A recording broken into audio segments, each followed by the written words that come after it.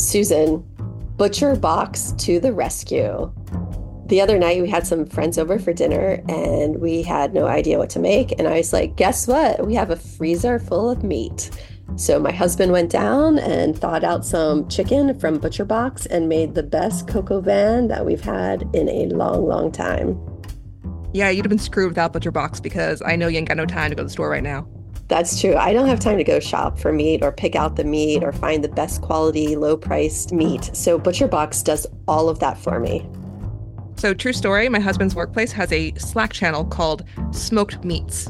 And I know you can't win a workplace conversation, but he is now because with Butcher Box, his great cuts of meat to the door, they can cook up and take photos of for his workmates. I love Butcher Box, and I think other people would too. Butcher Box is the ultimate convenience. Delivered right to your doorstep, free shipping always, with curated, customized box plans. It's 100% grass-fed beef, free-range organic chicken, pork, raised crate-free, and wild-caught seafood. There are a variety of high-quality cuts at an amazing value with exclusive membership deals. They also provide recipe inspiration, guides, tips, and hacks. Sign up at butcherbox.com/proof and get our special deal. Butcher Box is offering our listeners a free for a year offer, plus an additional 20% off. Choose salmon, chicken breast, or steak tips free in every order for a year. Sign up today at butcherbox.com/proof and use code PROOF to choose your free for a year offer. Plus, get $20 off your first order.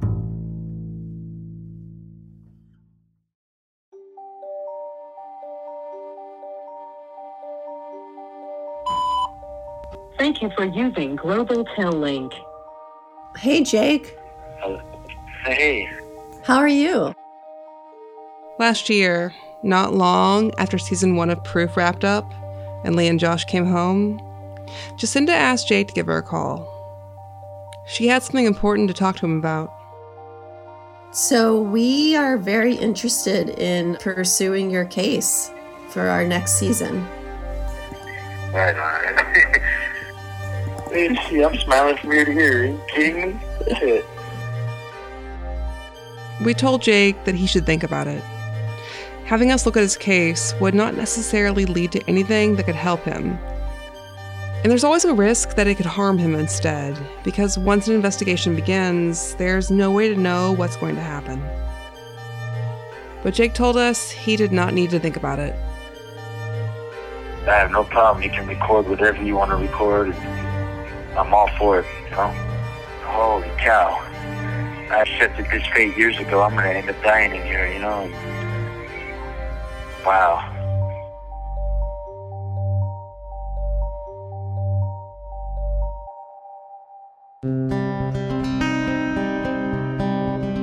I'm Susan Simpson.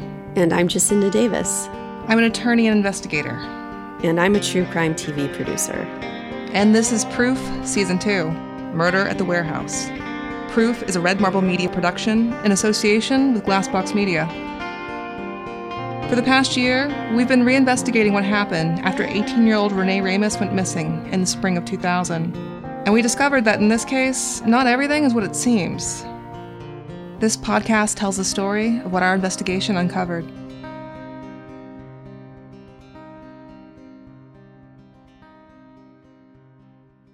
This is episode 7, Little Red.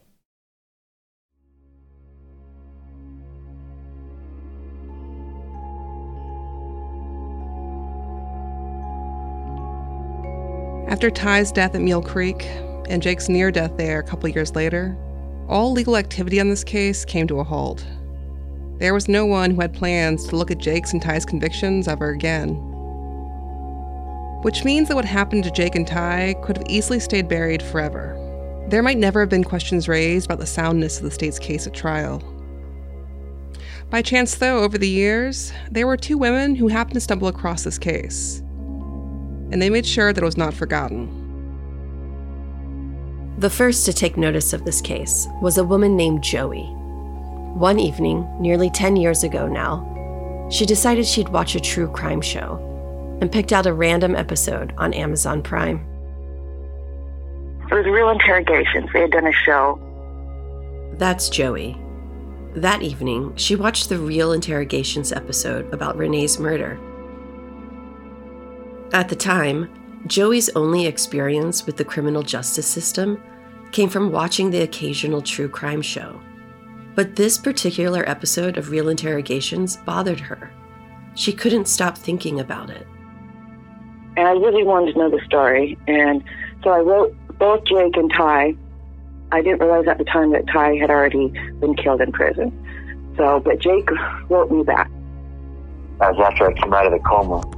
I had to learn how to walk again. I had to learn how to do everything.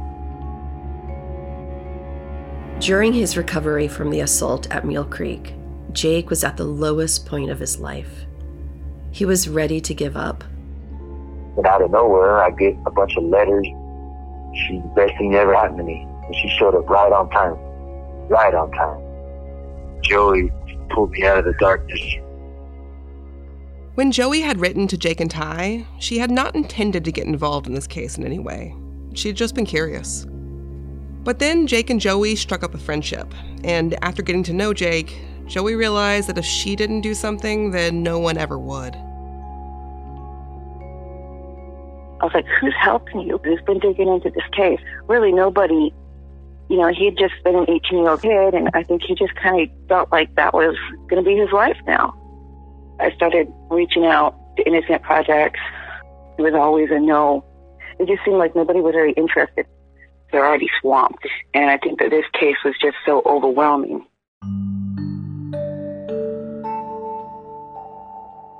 After what felt like endless no's, Joey finally got a yes. I spoke to Josh Tepper and asked him to take the case. He agreed to do so. In 2016, Josh Tepfer, an attorney with the Chicago-based Exoneration Project, agreed to take on Jake's case. Jake was thrilled. If he's going to pick up my case, holy shit, that's it, you know? And my dad was all excited, everybody's all excited. 16 years had passed since Renee's murder, and there had been radical advances in forensic DNA analysis since then. The Exoneration Project wanted to see if these new techniques could turn up DNA that had not been detectable at the time of the original testing in 2000. They also wanted to test some critical pieces of evidence that had never been tested before. Her bra, her necklaces, the red shirt, all that stuff. Especially those necklaces. Because those 3 necklaces matched those ligature marks on her neck exactly perfect. And I highly doubt that the guy that did this shit was wearing gloves. I highly doubt it. Their DNA is all over her necklaces. In Jake's mind, whatever had happened to Renee was probably something unplanned, spur of the moment. Whoever did it had probably been barehanded. And if they did use Renee's necklaces to strangle her, then there's a good chance that they would have left behind some of their own skin cells. They never checked for any of that shit. They never cared to. During the original investigation, detectives had not submitted Renee's necklaces to the crime lab for DNA testing. But if the necklaces could be tested now, they might just hold the answers to everything in this case.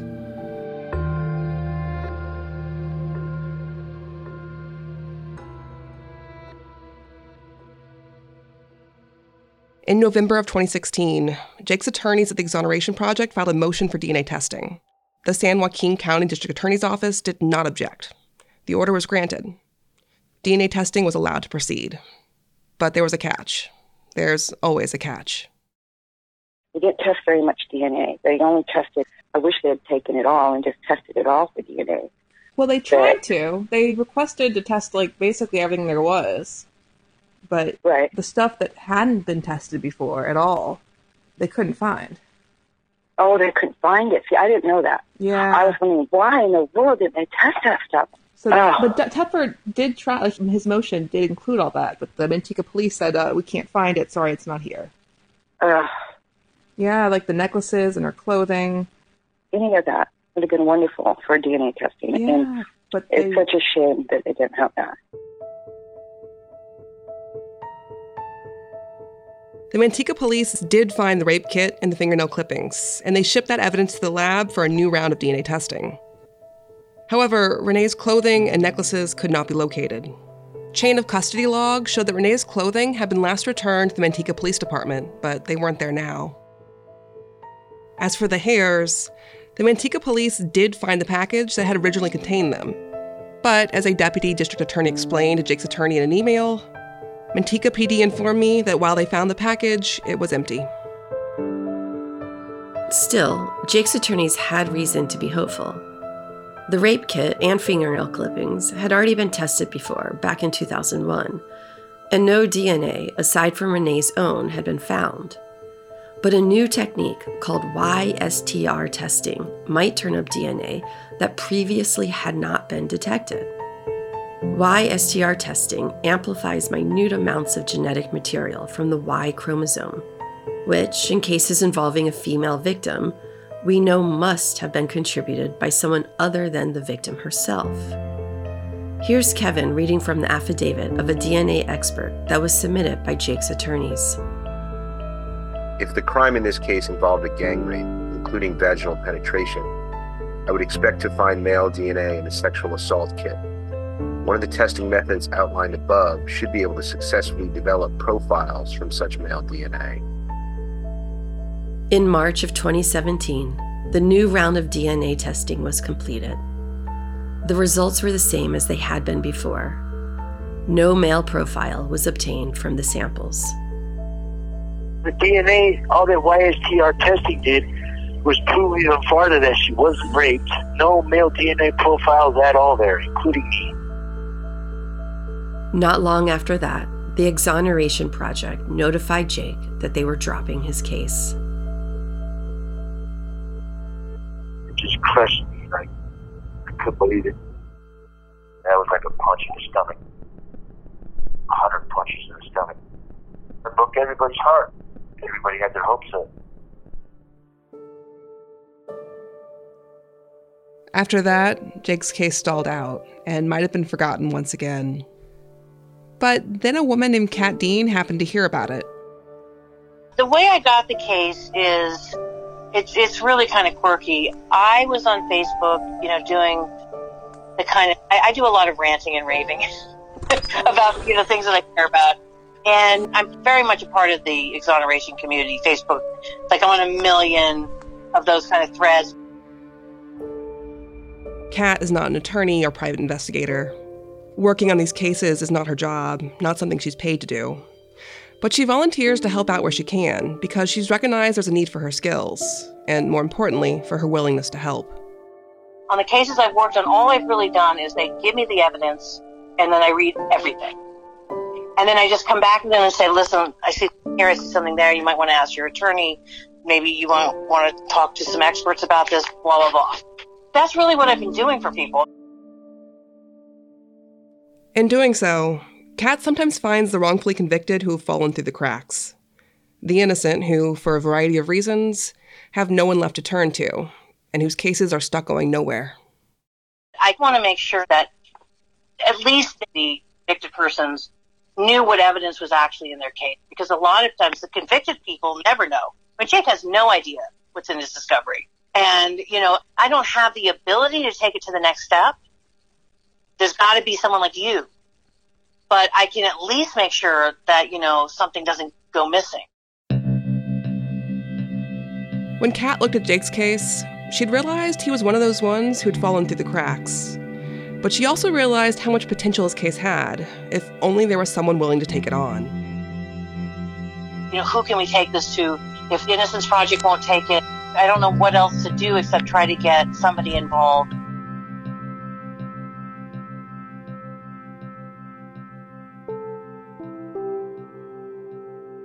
If an attorney won't take the case on, well, maybe a podcast will.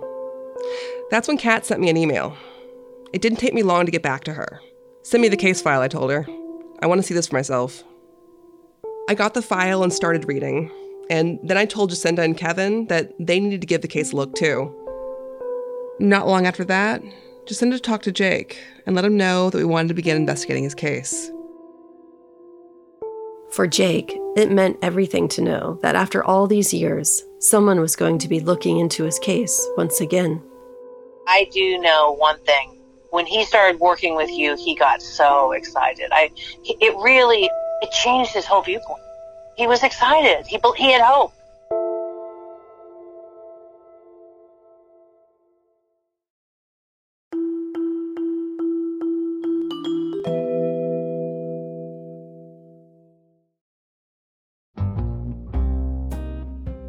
One thing we do a lot while investigating is sign up for newspapers. Local papers all over the country trying to track down some scrap of info from, I don't know, the random 2007 edition of the Memphis paper, just for hypothetical example. Hypothetical. But the problem is we always forget to cancel those subscriptions. Luckily, there's a solution for people like us who sometimes lose track of things, and that's Rocket Money.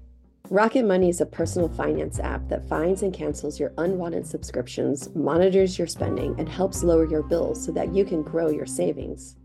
With Rocket Money, you get full control over your subscriptions and a clear view of your expenses. Rocket Money will even try to negotiate lower bills for you by up to 20%. All you have to do is submit a picture of your bill, and Rocket Money takes care of the rest. They'll deal with customer service for you. That's amazing. That's all I want in life, is for someone to always deal with customer service for me. It's like having a personal assistant.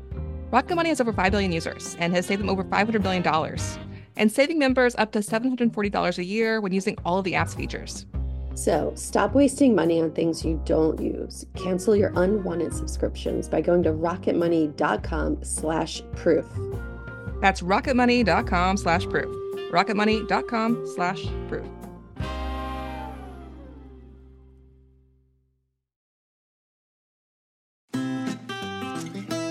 Susan, it's no secret that I have been taking Nutrafol and loving it for a few months now. Susan, have you gotten your Nutrafol yet? I finally did. I'm on the Nutrafol train, and I'm really excited because, not gonna lie, my hair's been a hot mess this whole season.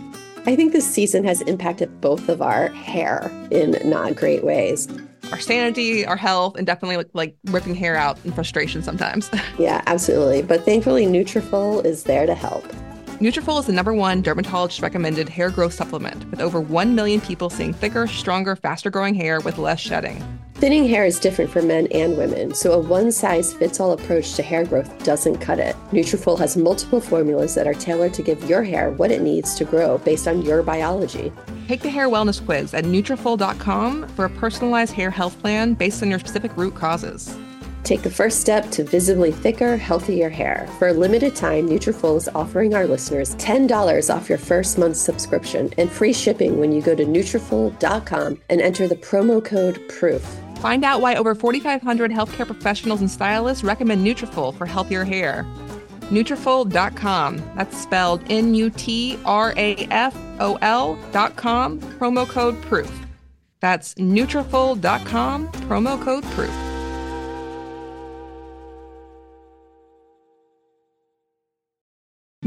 Every day in America, 60 million packages are delivered, but we don't always know what's inside. He bent down to pick the package up. That's when the device detonated. Danger is everywhere, and no one is safe in Austin, Texas, as law enforcement hunts a serial bomber for 19 days. From Sony Music Entertainment, Campside Media, and Pegalo Pictures, this is Witnessed. 19 Days. Subscribe on Apple Podcasts to binge all episodes or listen weekly wherever you get your podcasts.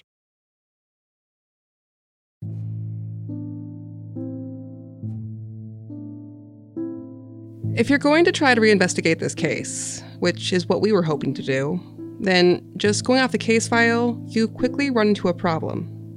The original investigation to Renee's murder had focused intensely on Jake Silva.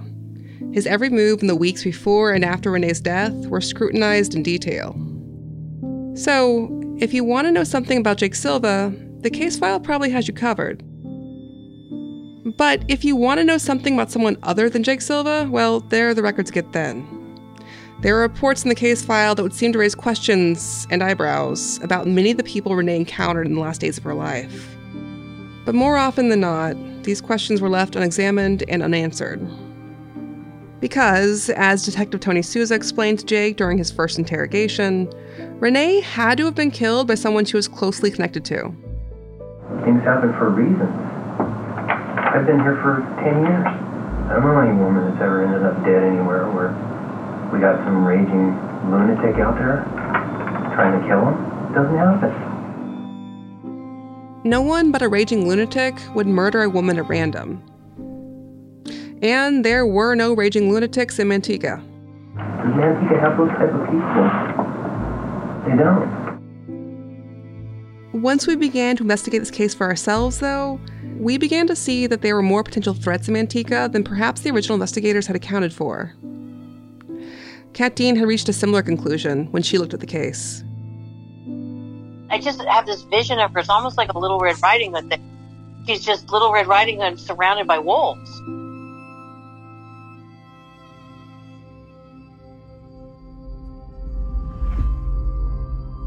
Jake and Renee had felt so safe that it never occurred to them that what they were doing, living on the streets, sleeping in the open, crashing on random floors of random houses, could make them vulnerable. It never occurred to them that there might be wolves out there. My dumbass, I left her at Labor Ready like that. Because we were so comfortable with the town and we knew everybody. It didn't seem dangerous to you. I know, that's what I took it all for granted. Way too much. We both kind of did, but I'm 41 years old now and I'm looking back like, fuck. I don't know why the hell I left her there like that. If I didn't, she'd still be here. Fuck, man. I don't know what the hell happened.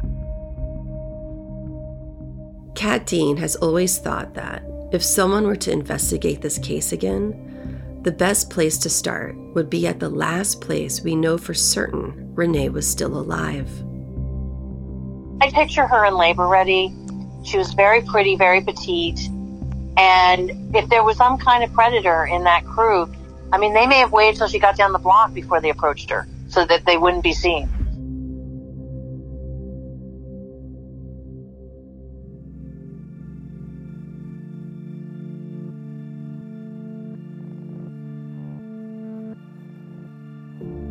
That morning, after Jake left the Labor Ready to go nap in the park, there had been 12 people in the lobby of the building. 10 men waiting to get assigned work. The woman working at the front desk, plus Renee. From what we can tell from the police files, detectives only spoke to about half of the men who'd been there that morning. But the statements from the ones they did talk to make it clear that Renee had stood out in this crowd. Some of the people in the Labor Ready lobby had recalled her vividly. Most of the people who were at Labor Ready that morning no longer live in Manteca, but we were able to reach one of them by phone. He said that Ramos appeared to either be sleeping or sleepy while at the Labor Ready. Another subject with a handlebar mustache brought Renee a cup of coffee. He believes Renee... I remember that. What do you recall about that? Just the cup of coffee. I remember going up to the counter and getting it and taking it over to her. But they seemed like they were arguing at the time, so I don't know. You remember the guy getting the coffee, arguing with her? Yes. When I spoke to this Labor Ready worker, his memory of everything that happened that morning had seemed pretty good. Most of what he told me tracked exactly with what was written in the police report. And he had told detectives back then about a man with a handlebar mustache bringing Renee a cup of coffee after she fell asleep in her chair. But this detail about witnessing some kind of argument or tension between that man and Renee appears nowhere in the reports. So I wasn't sure what to make of the fact that now, 23 years later, he was certain that something like that had occurred. I've been curious about this guy with the coffee and the handlebar mustache. It's interesting that you think you recall now that they were arguing or there was something going on between them. There was some kind of, I don't know if I want to say altercation, but there seemed to be tension, definitely. There's no reference here to them arguing. I'm curious if you think that... I remember specifically explaining that to her.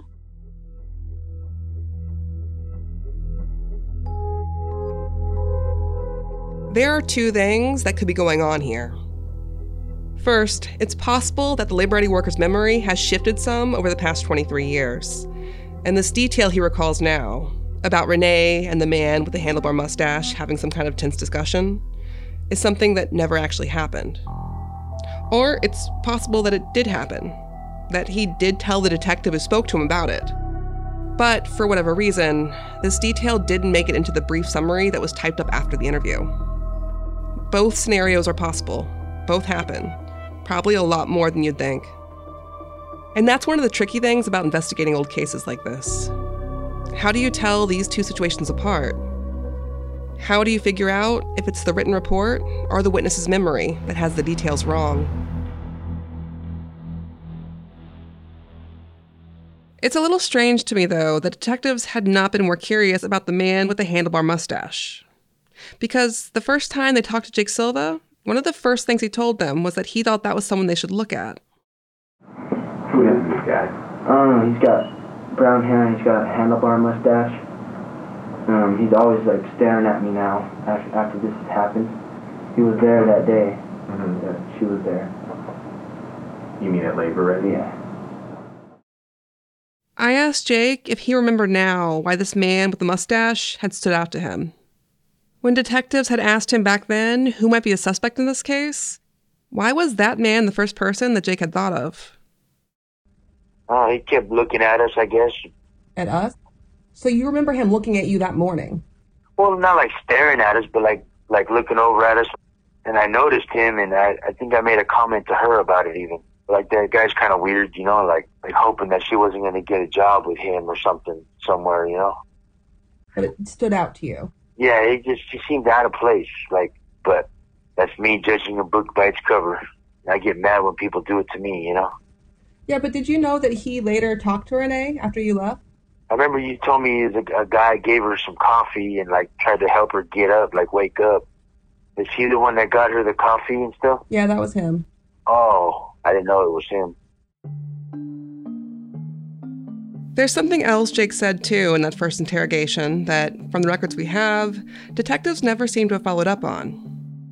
They were leaving. They were going to work, you know. Oh, so did she go to, a job? Yeah, she was telling me that, they were going. And I guess they ended up not going or something, you know. The day Renee's body was found, detectives spoke to the manager at Labor Ready, who pulled the records and told them Renee had checked in that morning but had not signed the checkout sheet, indicating she had not received any pay for that day. Jake's memory today, though, is the same as it was back then. When he left Renee that morning, he says the woman at the front desk had made it clear that Renee probably would be getting sent to a job site somewhere. But detectives did not reach out to the woman who was working the front desk that day until 2.5 months later. And by then, her memory was hazy about what had happened that morning. The lady at the desk was like, well, we got a lot of stuff open. There's stuff going on. In your very first interrogation, you actually say that when you left, you were under the impression she probably would get a job. Yeah. And she was just going to hop in a car with one of those random guys and go there? I didn't know how it worked. If you had to go there on your own or if you had to go there with people, or I didn't know how it worked. Yeah, no, they caught rides with other workers. So, I think the idea was she would hop in a car with one of the random guys there, and they'd drive her to the work site. Oh, wow. You didn't know that? No. They didn't tell us nothing like that. Would you have been okay with that back then, do you think? No. Even back then, that would have seemed sketchy to you? Yeah, that doesn't sound right. That her all by herself in a car with some random guys. No, that doesn't sound right. Fuck, man.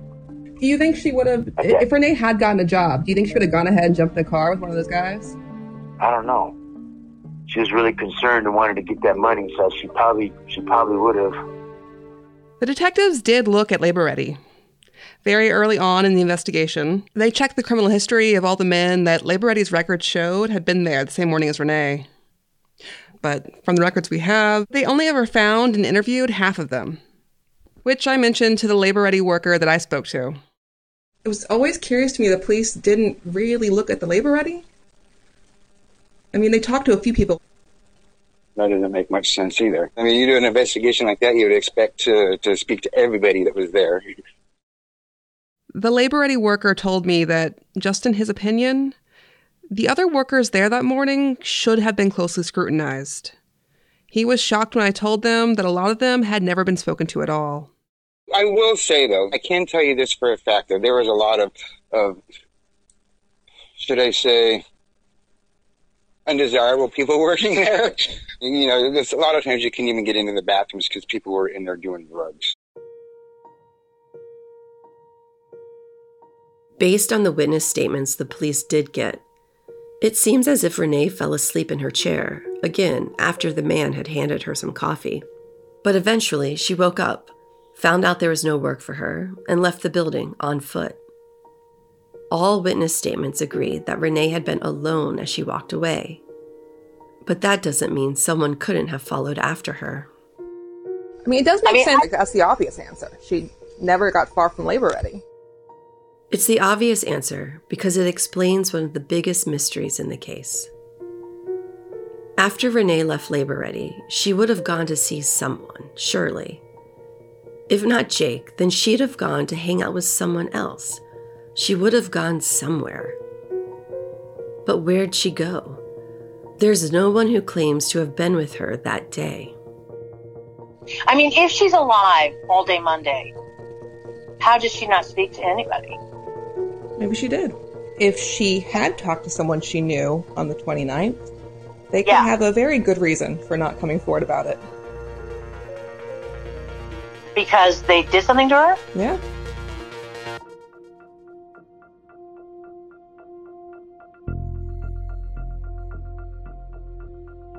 One thing we know for sure is that at some point, the person or people who killed Renee must have gone to the Home Depot. And shortly after Renee's body was found, the police did collect surveillance tapes from several businesses around the Home Depot.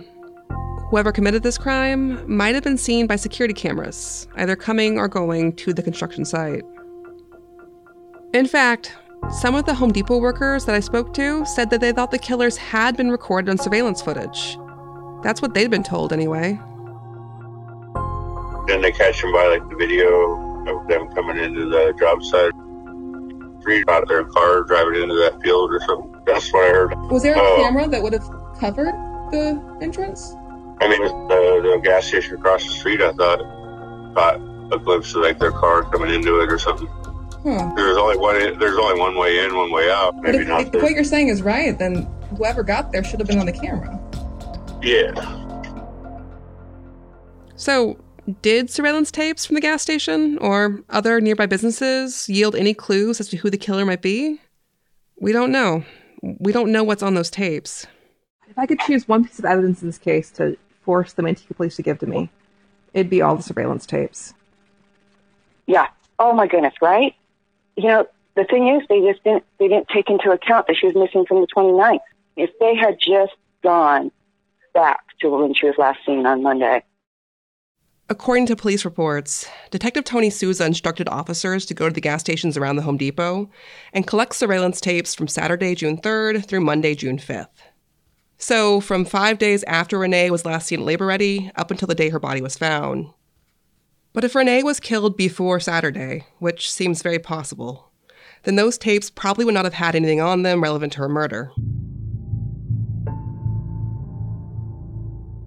But I still think those surveillance tapes could be important. Because there's also a second police report in the file that mentions this gas station across the street, and briefly notes that 3 additional tapes were collected from it. No further details given. Nothing in the report gives the dates that these tapes were recorded on.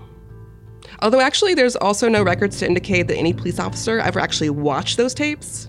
I mean, I would assume someone probably did at some point, but we have no records that confirm it.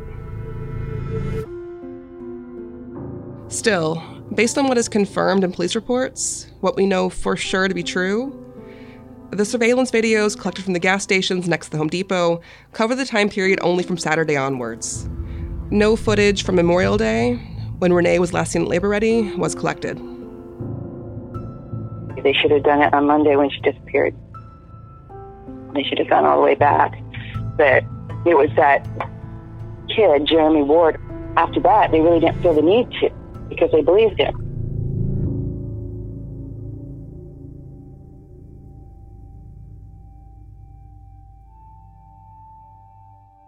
Jeremy Ward is one of the last known people to have seen Renee alive. In fact, he's one of the last known people to have seen Renee alive twice over. Because Jeremy Ward had been there at Labor Ready on Monday morning when Renee walked in. And he told police he saw Renee again later that week as well, 3 or 4 days later. Here's Kevin reading the police report from when Jeremy Ward was interviewed, the day after Renee's body was found. Ward said he had known Renee and Jake for about 1 to 2 months. He said he met them through his friend Derek. Ward said that the last time he saw Renee and Jake was either Thursday, June 1st or Friday, June 2nd, between 3 and 4 p.m. He saw them standing on the corner and he stopped and offered them a ride. Jake got in the front seat and Renee got into the back seat. I asked Ward if he remembers the conversation between Jake and Renee. He believes they said they got finished cleaning a construction site for Labor Ready. I asked Ward if he remembers seeing Jake and Renee any other time. He said that he also saw both of them at Labor Ready earlier that week.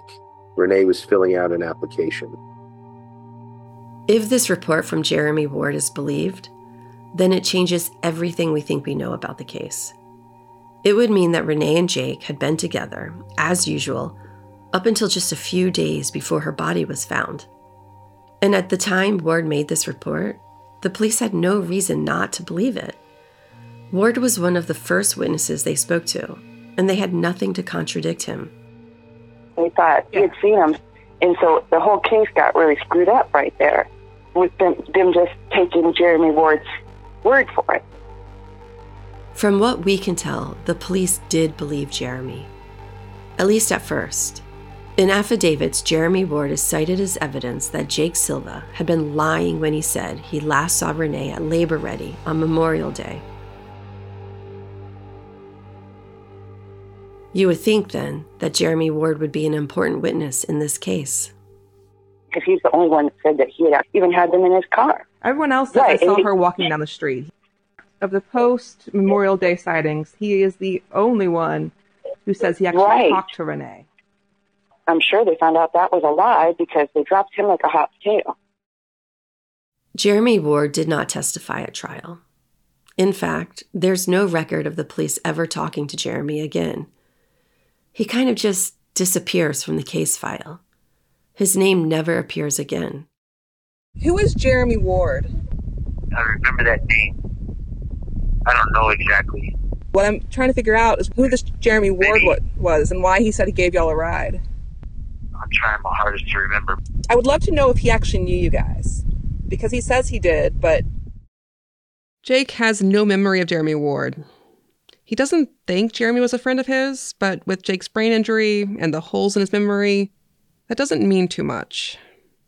But even if Jeremy Ward had known Jake and Renee and would have offered to give them a ride somewhere, what doesn't make any sense at all is the conversation that Jeremy describes having with Jake and Renee when they were in his car that day. So he told the police that when he picked you and Renee up and drove y'all to the MSRP hall, that y'all told him that you had just come from working at Labor Ready and cleaning up a construction site.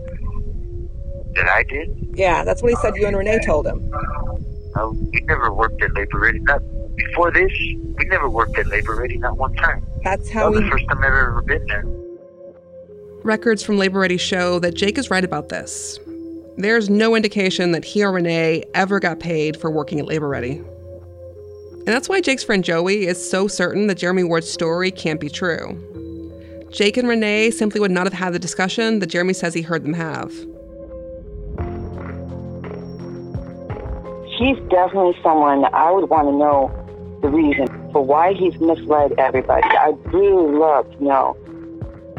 We don't know why Jeremy Ward said that he gave Renee and Jake a ride on that Thursday or Friday. There are no answers in the case file. The only way to get an answer would be to try and find Jeremy Ward for ourselves, and to see if he could tell us what exactly had happened here.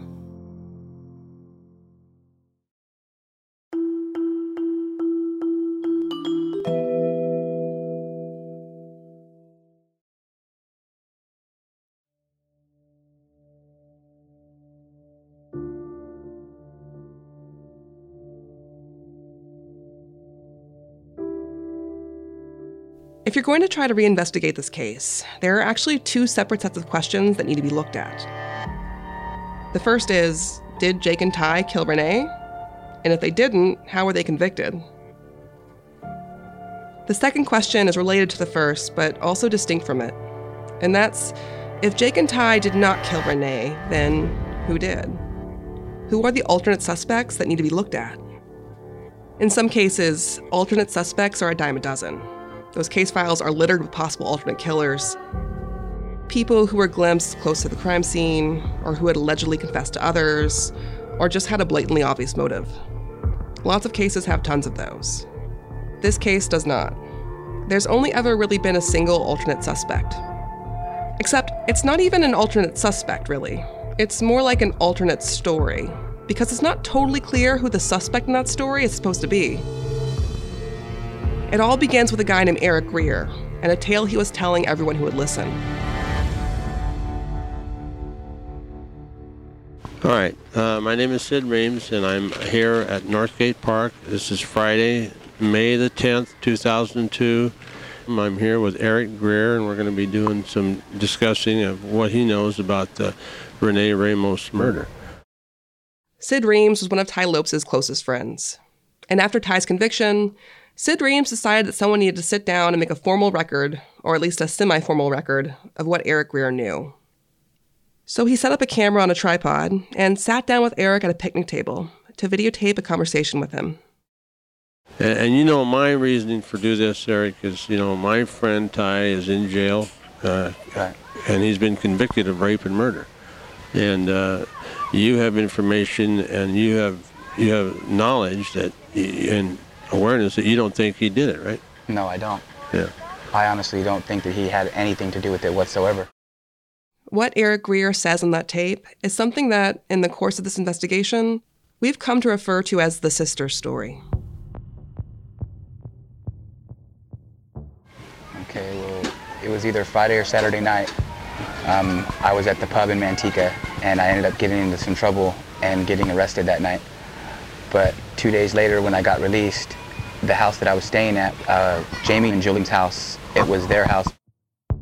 The house was a duplex off of Pistana Avenue, way over on the east side of town, even past the Home Depot, behind the racquetball club on Yosemite Avenue.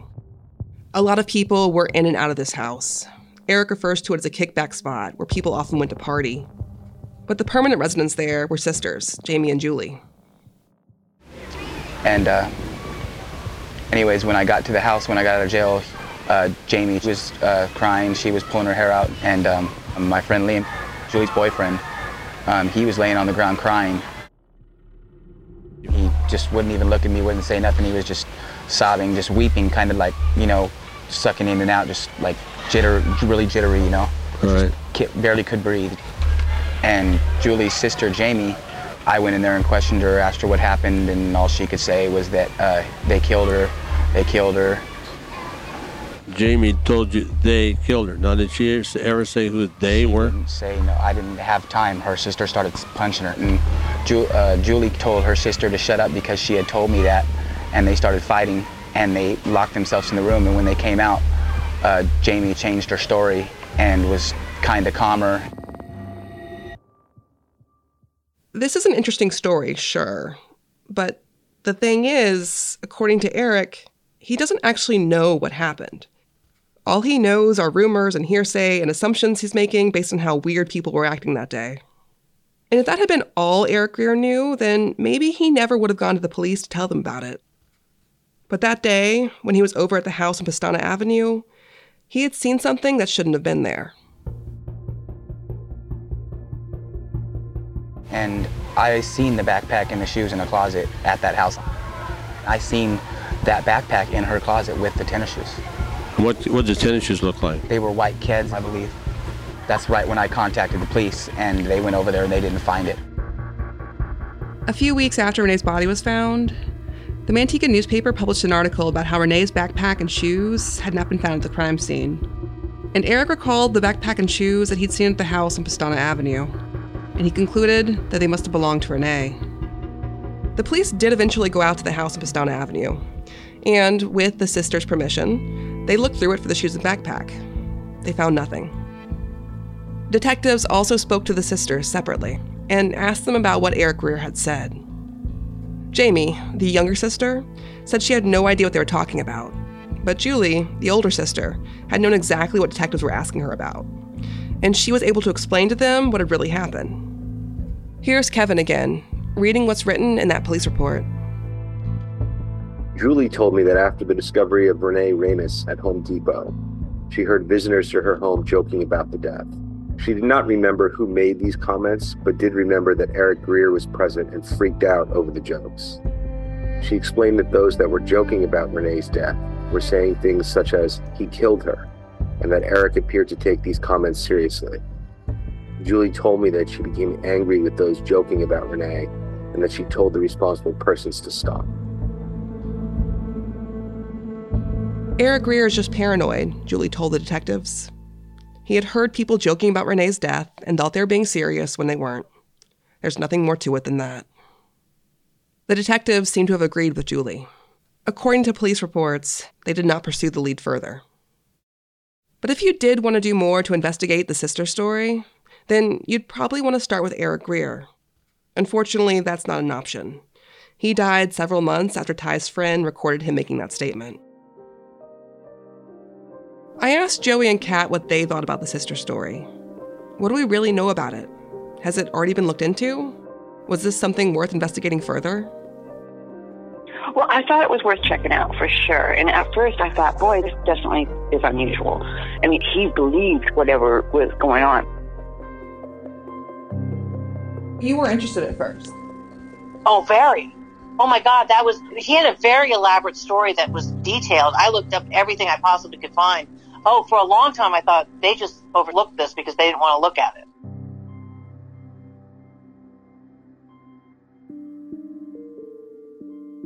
The first time I'd flipped through the case file and seen records related to Eric Greer and the whole sister story, I had not been impressed. I kind of wanted to overlook it too. But it's pretty much the only alternative theory in this case, so I knew there wasn't really a choice. I'd have to look at it at some point. But I wasn't looking forward to it. It was one of those leads that, from past experience, I knew would probably just lead to a whole lot of frustration and wasted time. At first glance, Eric's story looks to be straightforward, but there are details that are somewhat off. For example, take those shoes that Eric says he saw at the sister's house. Eric is adamant that they were white sneakers. He describes them as Keds. But all of the newspaper articles about Renee's missing shoes and backpack describe the shoes as tan and black Vans. This is why Joey ended up deciding that the Eric Greer story was just a red herring.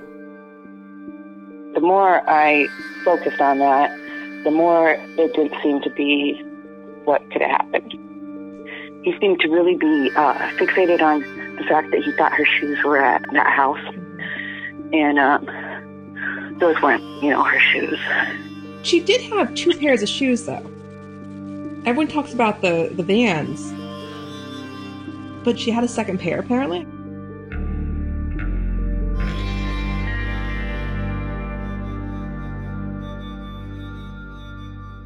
The black and brown Vans may have been the shoes that all the police reports talked about, but Jake says they weren't the only pair of shoes that Renee owned.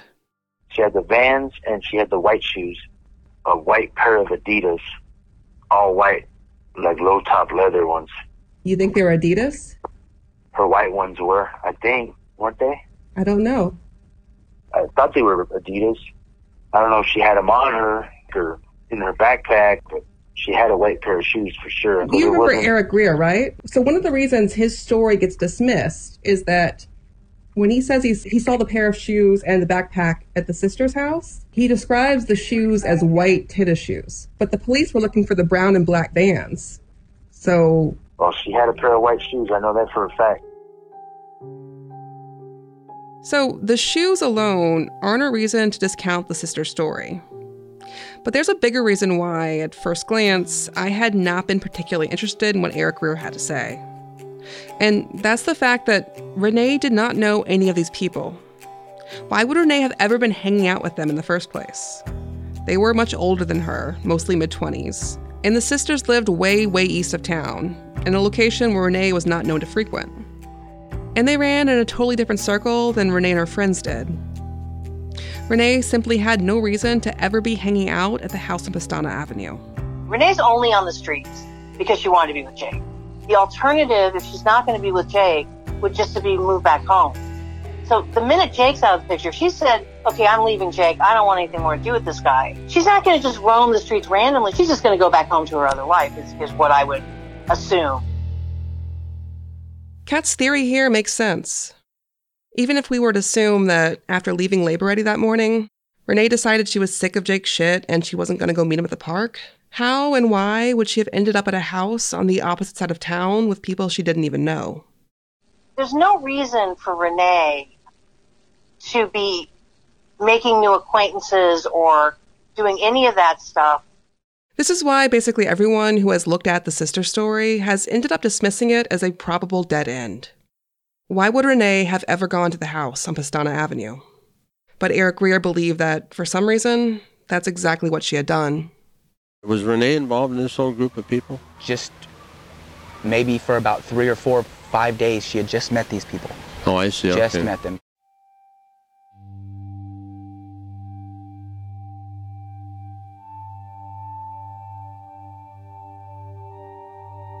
For many, many years, the sister story was the only sort of alternate suspect in this case. It probably would have remained the only alternate suspect, too, if it hadn't been for all the people at the Home Depot who started reporting that they'd seen a ghost. No, this is weird. I ended up going to work for Home Depot at that store where she was. When I started there, they said, don't be alarmed, but there was a girl that got killed here when they were building the Home Depot. They would tell me, they're like, sometimes when you're back here, the lights will turn off and on, a door will slam, and they said it was a ghost. The Home Depot employees didn't know it, but the new employee they were telling these stories to had already known all about the girl who was found at the Home Depot. He'd been standing right there when she was found. He had thought she was a mannequin at first. I didn't tell anybody that I built the Home Depot there, and I was one of the first ones to see her. I didn't say anything, but they had told me stories. I never experienced any of that when I worked there. I only worked there for like 4 or 5 months. I can just imagine your coworkers telling you this. Yeah. I didn't want to talk about it. I just stayed quiet about it and just listened to their stories.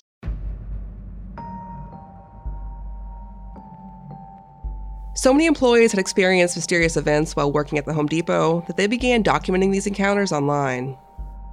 It doesn't exist anymore, but there used to be a site called StrangeUSA.com. It was kind of like a Wikipedia for haunted locations in America.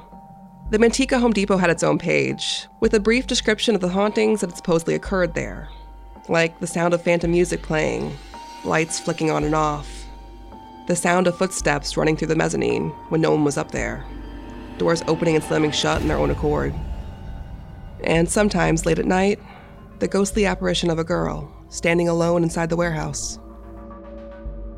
The website also had a comment section, and at one point, the Home Depot's page had an active conversation going on. Home Depot employees chimed in with their own ghost sightings, and some of them sought advice on how to explain to the ghost that her killers had been convicted, and her soul could be at peace now. Most of the comments, though, were not about the paranormal. They were from people who had known Renee and Ty and Jake, and who were reminiscing about Renee, and expressing hope that Jake and Ty were suffering in prison. In 2011, several people posted updates noting Ty's murder at Mill Creek. And after that, conversation on the site slowed to a trickle and eventually stopped. The page was basically dead. Then, in 2014, years after there had last been any activity on the site, someone posted a final comment.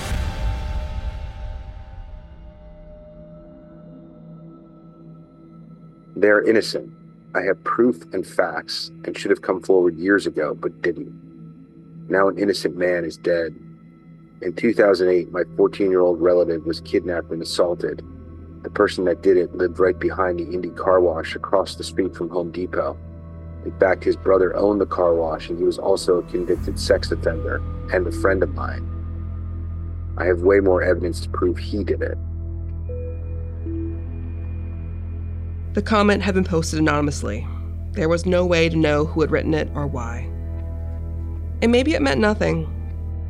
After all, an anonymous comment on a website dedicated to ghost sightings is not exactly the most credible source.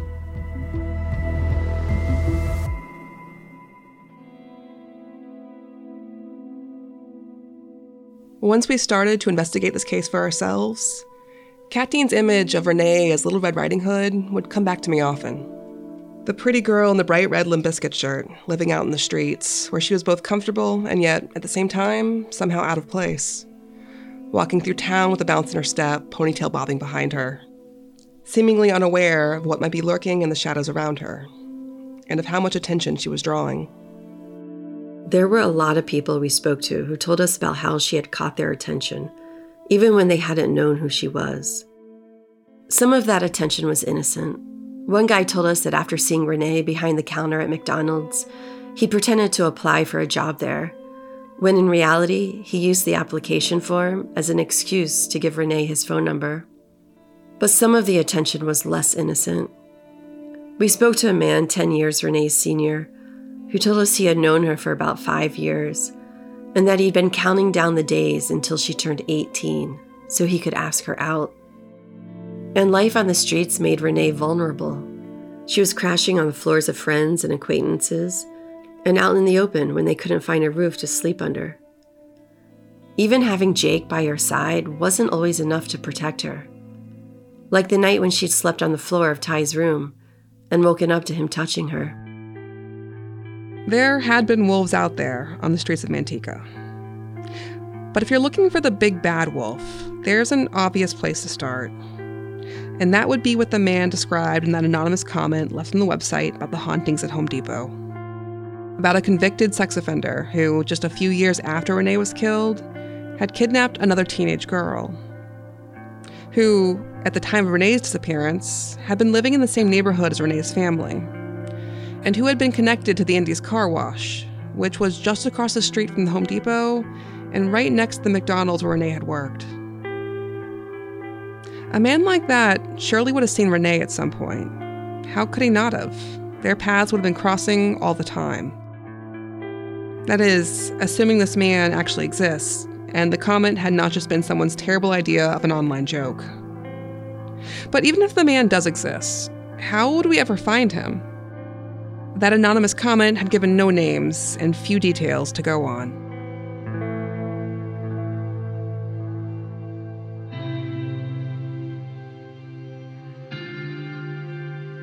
To even have a chance of finding out what happened to Renee, we would have to go to Manteca and start investigating this case for ourselves. We had no idea what we'd find once we got to Manteca, but our hope was that just maybe we'd be able to find some answers. I just hope we can figure out what actually happened. She deserves that. She deserves the fucking real justice. I mean, you're right. She deserves justice, and everyone deserves to know the truth. Next week on Proof, it's time for us to go to Manteca and begin our investigation.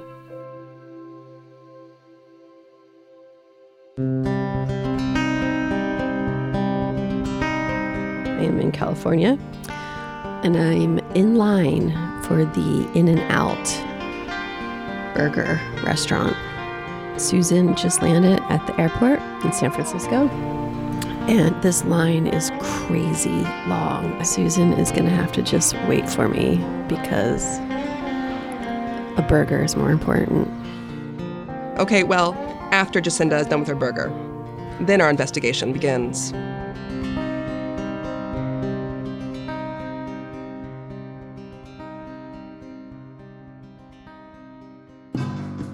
You've been listening to Proof, a podcast by Red Marble Media in association with Glassbox Media.